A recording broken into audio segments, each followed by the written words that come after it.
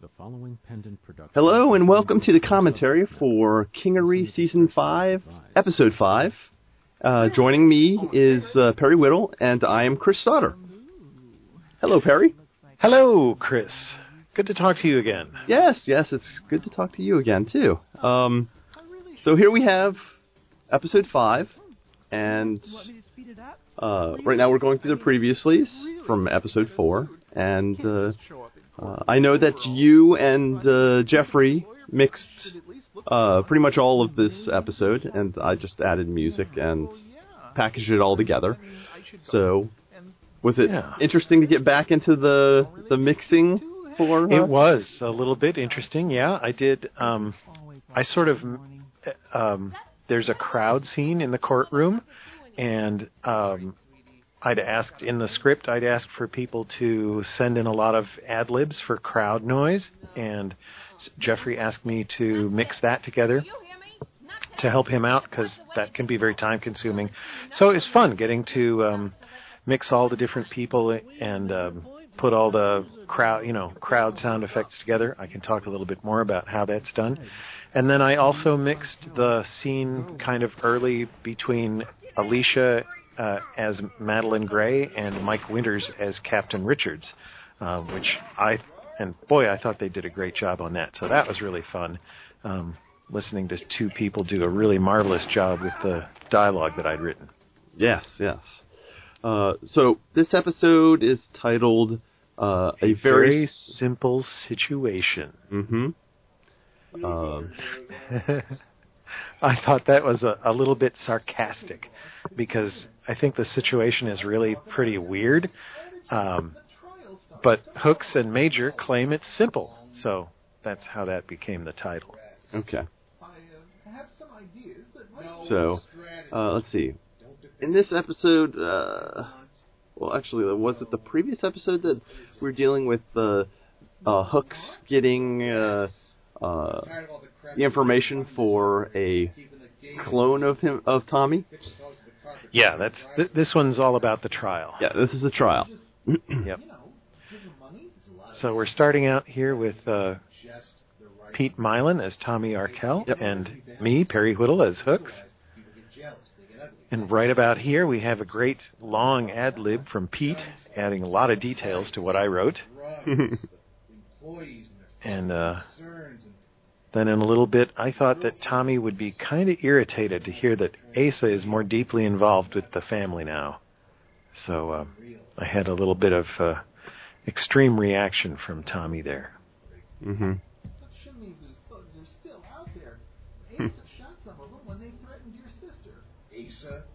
I still have to say, I think going through this episode, Perry, I think as an actor, you did an awesome job with both writing your script, writing Hooks' dialogue, and actually performing it. Because, Hooks is one of my favorite characters, just because he's so non-aggressive in the whole scheme of the Kingery, but he makes his mark.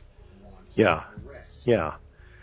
Well, thank you very much. I'm glad that you appreciated it. Boy, I'll tell you, when I was writing it, page after page of this long speech for Hooks, and I was very nervous about how that was going to work out.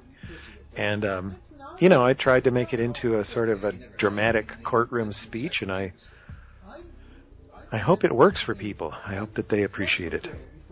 Well, it did for me. I mean, I may have not mixed it, but I definitely listened to it as I was getting the music together for it, and I thought the whole episode was great. I mean, thank you. And here we have Tommy's line about being pussy whipped being a step up for Hooks, and that was appreciated by some of the other writers in the writers' chat when we reviewed the script. To be honest, that made me a little mad. I was like, how can you say that to Hooks? You can't say that to Hooks. Hooks is going to save your butt. Well, good. All right, so it got a reaction out of you. Oh yeah, it definitely did. I was upset at Tommy. I was very upset at Tommy. All right. Well, this is the scene that I mixed, and we have Mike Winters as Captain Richards and Alicia Lane Matheson as Madeline Gray. And we just heard a great laugh from Alicia, and it just sounded really natural, and I really like how both of them just follow the changes of attitude that I wrote during their little discussion or argument. Yeah, and this was kind of the whole throughout the episode, the whole thing between Winters and Gray, where it comes to the end, and she's just like, you know what? Personally, you can take your job and stuff it. I mean, I was a little surprised at that when I heard that. I was like, oh my god. Well, I hope it was a surprise, but I hope it was also motivated enough. Oh yeah, oh definitely. I mean, Madeline has come to that conclusion that she spent all these years hating Tommy, and he actually had nothing to do with her dad getting hurt. Yeah. And so she feels, I think, the way it's been written is, I think she feels very, sorry for how she's treated Tommy. So she's not bending over backwards to help him, but she's not going to do anything to incriminate him anymore. Yeah. Yeah, and right here they're looking at the union card, and I wanted to contrast the fraternity of police officers with the criminal organization, the criminal family, as they call it. And so both of these organizations use that metaphor, and so I thought that made it for an interesting comparison. And to get to hear the police perspective on it as represented by Captain Richards. Mm-hmm. And then cops never testify against cops. That was a phrase that I remembered from reading the newspaper or something about 10 years ago, some police scandal or something or other, and some reporter was covering a trial and was just amazed that the police officers disagreed under oath about what happened, and that phrase stuck with me. And I imagine it's the same in the far distant future, too. Yep. It was definitely a powerful statement there that you wrote for Richards was, cops don't testify against cops. And yeah, well, that's one of those,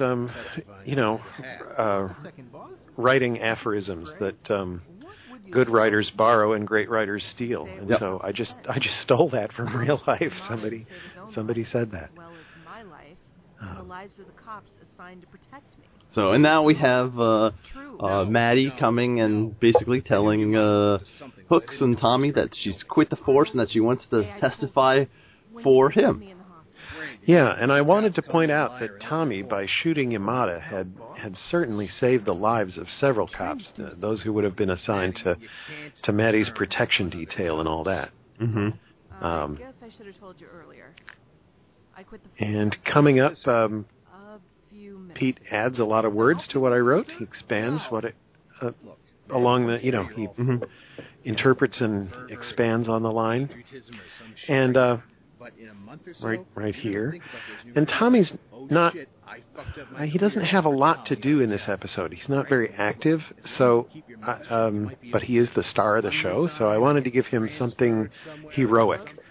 So he sort of refuses Maddie's offer because even though she's resigned, she's not at war with the police force.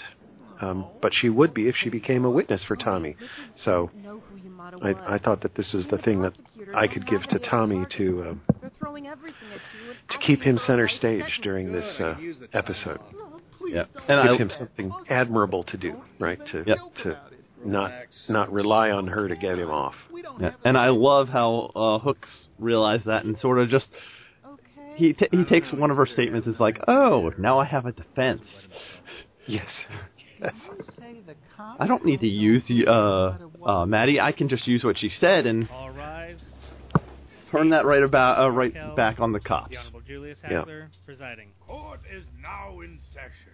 And so we have Mike Robertson as the bailiff and Richard Casto as Judge Hackler. And then eventually we'll have Dragon X Blink as the prosecutor. Right, and M. Sierra Garcia as Major, yep. Or Karen Majorino. And so that scene with the bailiff and the judge was just a quick scene to start the trial and to introduce those characters. Yep. And In this scene with Major and the prosecutor, I was just trying to suggest that Major has been extensively coached in her testimony. Well, I definitely think M came across with that. It definitely sounded coached. Yes, she's doing some wonderful ad-libbing. And I can talk about, maybe if this would be a good time for me to talk about the crowd, who you'll hear. Here's the crowd cast. This is from left to right in the stereo field. We have Richard Casto at the far left. And if you remember an episode, season 4, episode 5, he played a character named Nesbit. And so he's doing that kind of voice. And he says things like, you tell him, Hooks, you get him, boy. Stuff like that. Then there's Catherine Pride. And she has a line where she says, sort of late in the episode, oh my God, I think the cops are involved. And then there's me, also known as Perry. And one of my favorite ad-libs of mine was something like, he was defending our planet. It comes pretty late in the episode. Then there's Carl Glassmeyer, and he's the first one to say a conspiracy. So somewhere in there, he's the first one to use that word. Mike Winters is sort of more or less in the center here. Some of the high-pitched cackling comes from Mike. And at the end, when the riot breaks out, he also yells, fight, fight, fight, fight, fight! And then there's Michael Robertson. And one of his lines is, so it was a body model, told yous, which I thought was a good one. Alicia Lane Matheson is doing a Valley Girl. And she's in there pretty early, doing a line that goes kind of like, ha ha ha, wait, what? And then Pete Milan, one of his ad-libs is a little laugh, and then he says, oh, that Hooks is a delight. And then Shane Nolan, pretty far to the right, who says, freaks, at one point. And then on the far right, it's Richard Casto. Again, it's gone so far to the right that we've come all the way around to the left, but Richard is providing a different voice. And in one of the first laugh scenes, he says, yeah, Major, that cracks me up. Yeah, Richard shows up a lot in the Kingery. He's kind of one of my go-to people when I need a specific voice. Yeah. So Hooks' strategy of denying that it's murder, that's been hinted at in previous episodes, but I hope it still came as a surprise to the audience. I hope that was fun and interesting. Mm-hmm. It was a great defense. Yeah. I don't want any of this. I want arrest. I told you, Major. And then poor Tommy is, I want to go to jail. Anywhere, huh? What'd you say to that? I couldn't say anything. For such a smart guy, you're a shitty debater. It's not that I couldn't. And then, I love how you make Hooks pretty much scared for his life with Tommy. Tommy's like, excuse me. He's like, get in here, Hooks, we're talking. He's like, no, I think I'll stay out in the hall. Yes. And here we have Tommy choking Hooks, which I also thought would be fun. Yep. You mean Saley Ongson Liddell, right? Yeah, right. So here we have Catherine Pride playing Tithia. Soul for short. Mm-hmm. Thank you, Tithia. And I thought it would be good to get another cast member involved and remind people about Tithia running Soul, and just sort of get into the body swap machine. So that's how this scene came about. Mm-hmm. And I didn't want to write the whole trial. I wanted to skip around and sort of hit the highlights, and I hope that I did that without well enough without making it all just completely fractured. I just didn't want to have, a scene with the jury foreman, saying guilty or not guilty or whatever. But we did want to do a trial scene. So. Mm-hmm. Eliminated any of the standard safety features. None. In the entire And let's see. So here we have Tithia basically explaining that the devices, the body swap machines, were actually hacked. Yep. Which allowed them to bypass certain safeties, like the backup of the consciousness. Right. Right. So now we have Logan Nance playing Detective Morris from Sector 17J. And this stolen SOL body model was mentioned earlier, I think in the first episode of this season. So I wanted to refer to that and to confirm that Yamada and the stolen body model were the same thing. We don't know who stole it or where it was. That is, not until this week. Do you know what it looked like? Yes, I was given photos and hollows of the model. Anyway, I hope that this was good. I can talk a little bit more about the crowd scene and crowd sound effects. Were you able to confirm that similarity with additional tests? Yes, I did. Let's see. When I was directing, what I did when I had to mix a crowd scene was, and I think this is, Chris, maybe you can respond. This is what most mixers do, is you start with crowd sound effects, which gives you sort of a bass sound. But the issue is that crowd sound effects that come in an effects library aren't specific enough to work on their own. So you ask for ad-libs from a group of background artists, and you mix those two types of things together to make the generic pre-recorded sound effect more specific. Is that generally what you do, or have you... In the past, when I do crowd effects, I actually don't take a sound effect from a crowd. I actually take the background, and what I'll do is I'll layer them upon each other. So I may do one track where you can actually understand them, and then I'll take the exact same track, shift it a little bit, but then lower the volume and pan it to a side. And I'll do that to both sides and then more to the center, but always lowering the volume. So it's the same people over and over again. It's just you can't hear them. It becomes just a murmur in the background. Yeah. Order in the clerk. Mr. Hooks. And so when I write this kind of thing, what I like to do is give the actors an emotion or an attitude, and then ask them to ad-lib along the lines of 3 or 4 specific options. So one of them from this script is the direction is laughing and ad-libs along these lines. Incredible? Look at him go at it. I don't believe it. That's going to leave a bruise. And so that's what the actors read and what they get to see when they try to work on this. And we have Jeffrey Bridges joining us now. He was pretty much responsible for most of this episode with Perry directing it. Hello, Jeffrey. Hello, folks. Hello. Sorry for the delay. No problem. I've been yammering like crazy. I see we're in the middle of the pacing monologue. Yes. Oh, I didn't like writing this or performing it, really, but it seemed necessary to have a big closing argument in front of the jury, so I tried to make it dramatic. And I felt a responsibility to write this episode because, in a way, it's my fault. At the end of the season 4 planning session, or maybe it was even an outline review session between season 3 and season 4, we knew that we were ending season 4 with Tommy shooting Yamada on galaxy-wide video. And Jeffrey said that he loved it, but he had no idea how we were going to get out of it.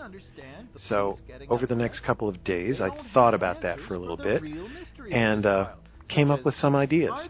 So before I forgot them or got hit by a bus, I decided to send Jeffrey an email just to get my ideas down so that they wouldn't get lost. So that was kind of the start of our planning for this season. And when we started planning this season, Jeffrey pulled out the email and sent the ideas to everybody, and I'm sure we could have come up with other ways to get out of this fix that we put ourselves in, but it seemed like it was good enough. while the police. It was pretty brilliant, I thought, actually. So it was very good that we used it. It was good stuff. Yeah, I thought it was great. I mean, another excuse to get Hooks into the middle of everything too.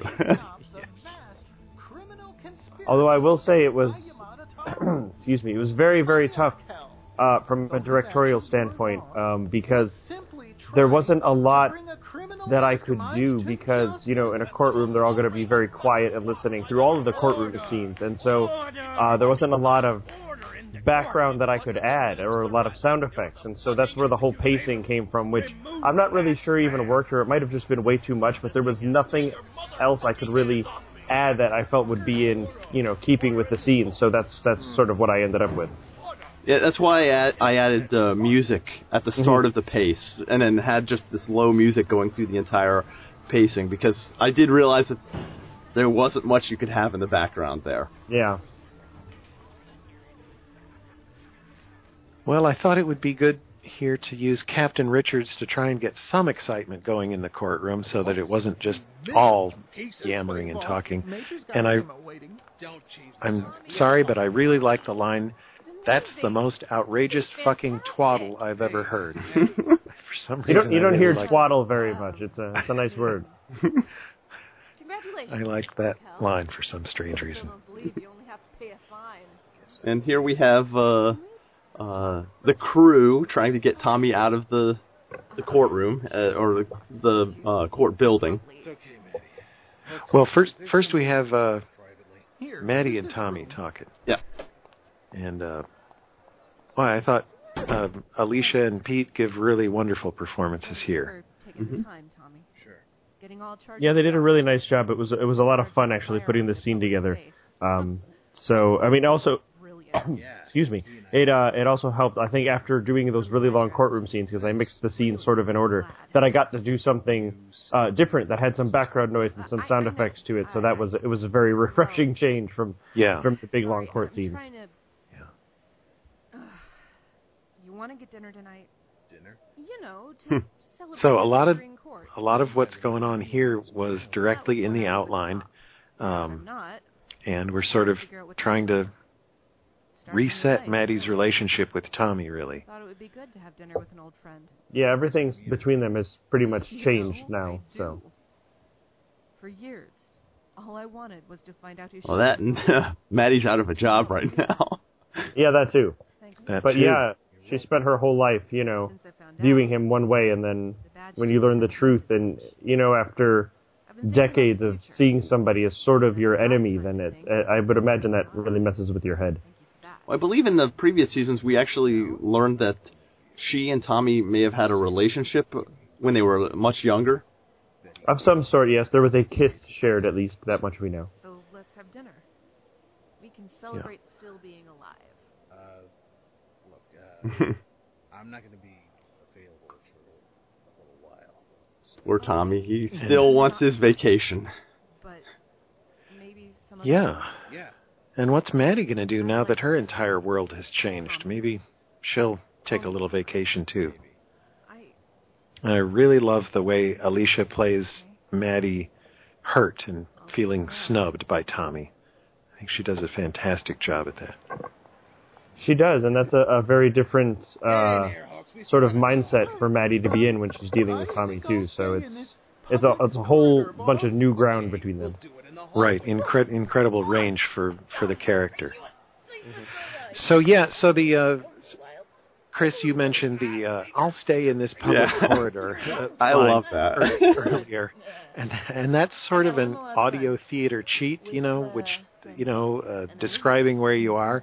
But it sort of works because Hooks is trying to make a point. He's not just explaining exposition. There was a BBC radio comedy where every scene sort of started with somebody saying, "Well, here we are in Paris." And, that was because it was a comedy. That was a running joke.